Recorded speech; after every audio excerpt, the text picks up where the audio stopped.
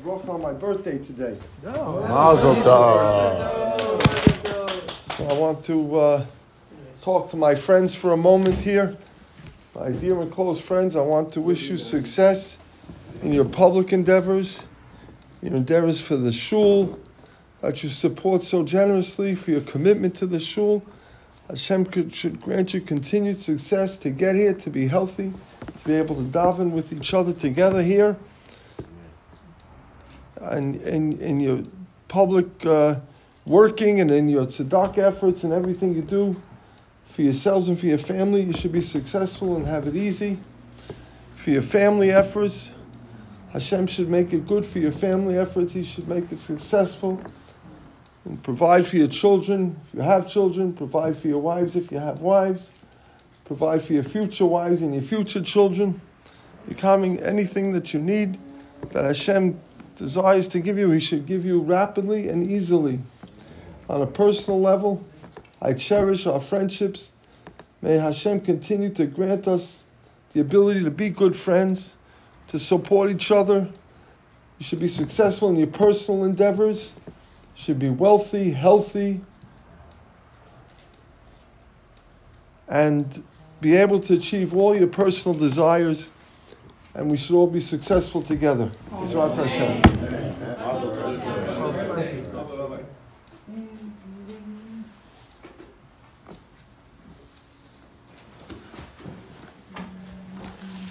So now that you got your bracha, so I'll give the Torah to Alan's beautiful words that 120, you should keep giving us brachas, Alan.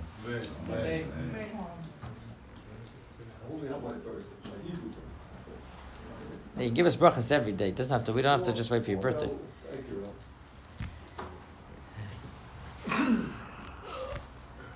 On a flight from New York back to California, so there was a little girl in her seat, and somebody comes onto the plane, and she's already sitting in the seat, and she comes and she sits next to her, and she sees that she's got her little traveling kit with her. She's all set and ready to go, and the flight is going, and she's just amazed. The little kid, she's just busy. The plane hits turbulence, and it's going and it's shaking all around. And this lady, she's shaking away, and she sees the kid next to her. She's just sitting there with her crayons, and she's doing her picture, she's doing her thing. And she's just blown away. She's shaking. I happen to be, I'm afraid, so I also shake like a leaf. Right? And she sees this kid, and she's just taking it all in. She's just busy. So after the plane finally settles down and it's back on track, so she asks the little girl, she says, aren't you afraid? So she says, no. She says, why aren't you afraid? He says, because my daddy's the pilot. He's not going to let anything happen to me.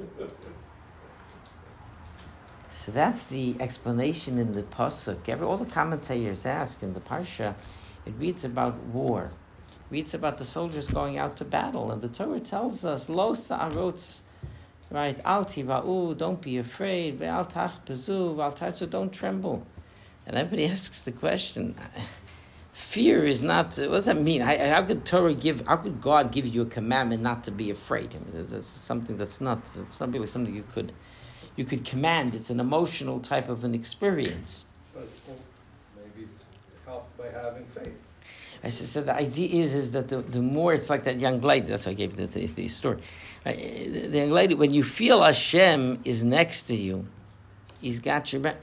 Right? You have a certain. I'm in Hashem's hands. Right? And that doesn't always mean, by the way, that's going to go exactly the way I planned. It's just I know that my Father is there with me. Right?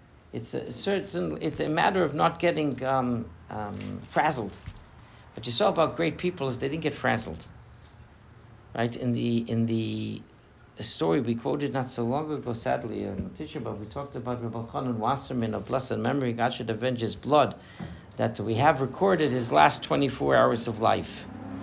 because he spent the last 24 hours of his life with the entire community of Baranovich and all of his students. They were all killed together.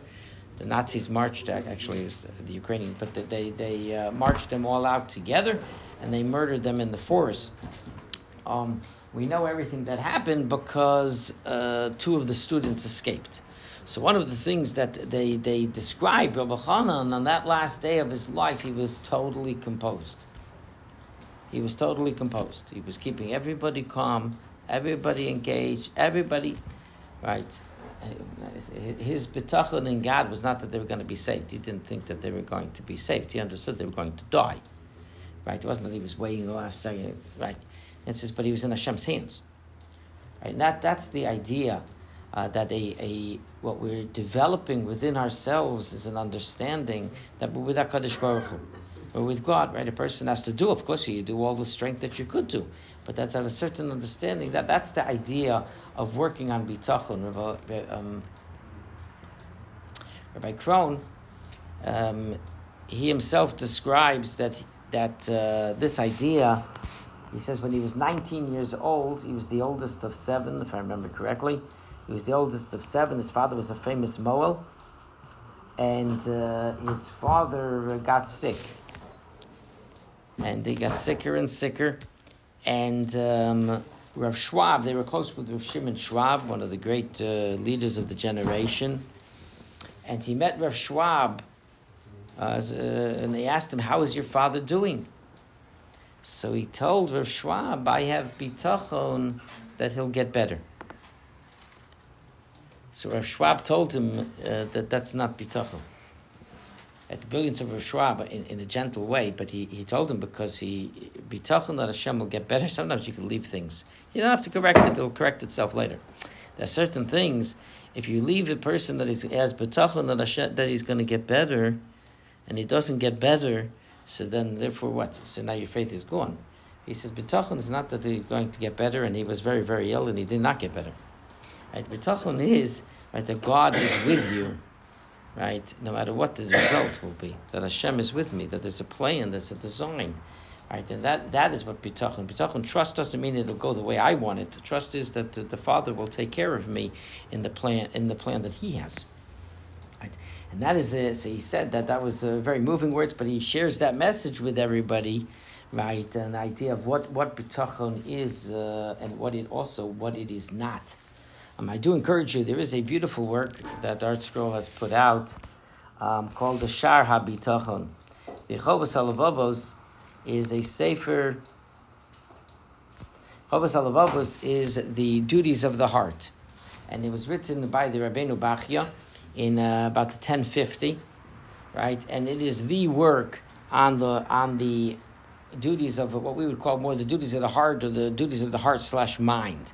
We generally speak of mitzvot in terms of actions, meaning what we do. Right? We have to do lulav, we have to daven, we have all of these mitzvos that we do. There's a whole realm of mitzvos which are not really doing mitzvahs, they're thinking mitzvos, right? Or feeling mitzvos. Trust in God is one of those thinking / feeling mitzvahs, meaning it's working on your mind and your heart that you should connect with God. Davening, there are 2 parts. Now, some mitzvahs are just action to a certain extent. Doing kindness is 99% action. Okay, the mind is a certain extent, but it's mostly an action-oriented mitzvah. There are mitzvahs that are only in the mind. Fear, love of God, fear of God, those are all in the mind / heart. Then there are mitzvahs that cross 2 realms. One of those is prayer. Right? Prayer, you need both. You need to physically do something. I don't mean shaking. That's not. Some do say that that's part of it, but generally it's you're saying it, right? A person's not supposed to simply pray in their mind, but on the other hand, is if you're only praying with your mouth and without your mind, right? So that is basically a tape recorder, right? It's a tape recorder, right? There's no the tape recorder. You push play, you enter shul, you have an audio here, a button here, you push it here, and the mouth starts. And then, about 35 or 40 minutes later, you push stop, and then you leave. But there's no engagement of the mind. It's just really of the mouth. You push the button on the mouth more than the mind. But it's a mitzvah that's supposed to cross both. So this Rabbeinu Bachye and Chayvus Alavaveh, so he wrote the work on all areas that discuss it are really based upon him. Right? The idea of the duties of the mind and the duties of the heart, of what is our responsibility of developing a relationship of God, right, far beyond our actions, a much deeper place, which is our mind. And it is a work that I encourage everybody to get. It's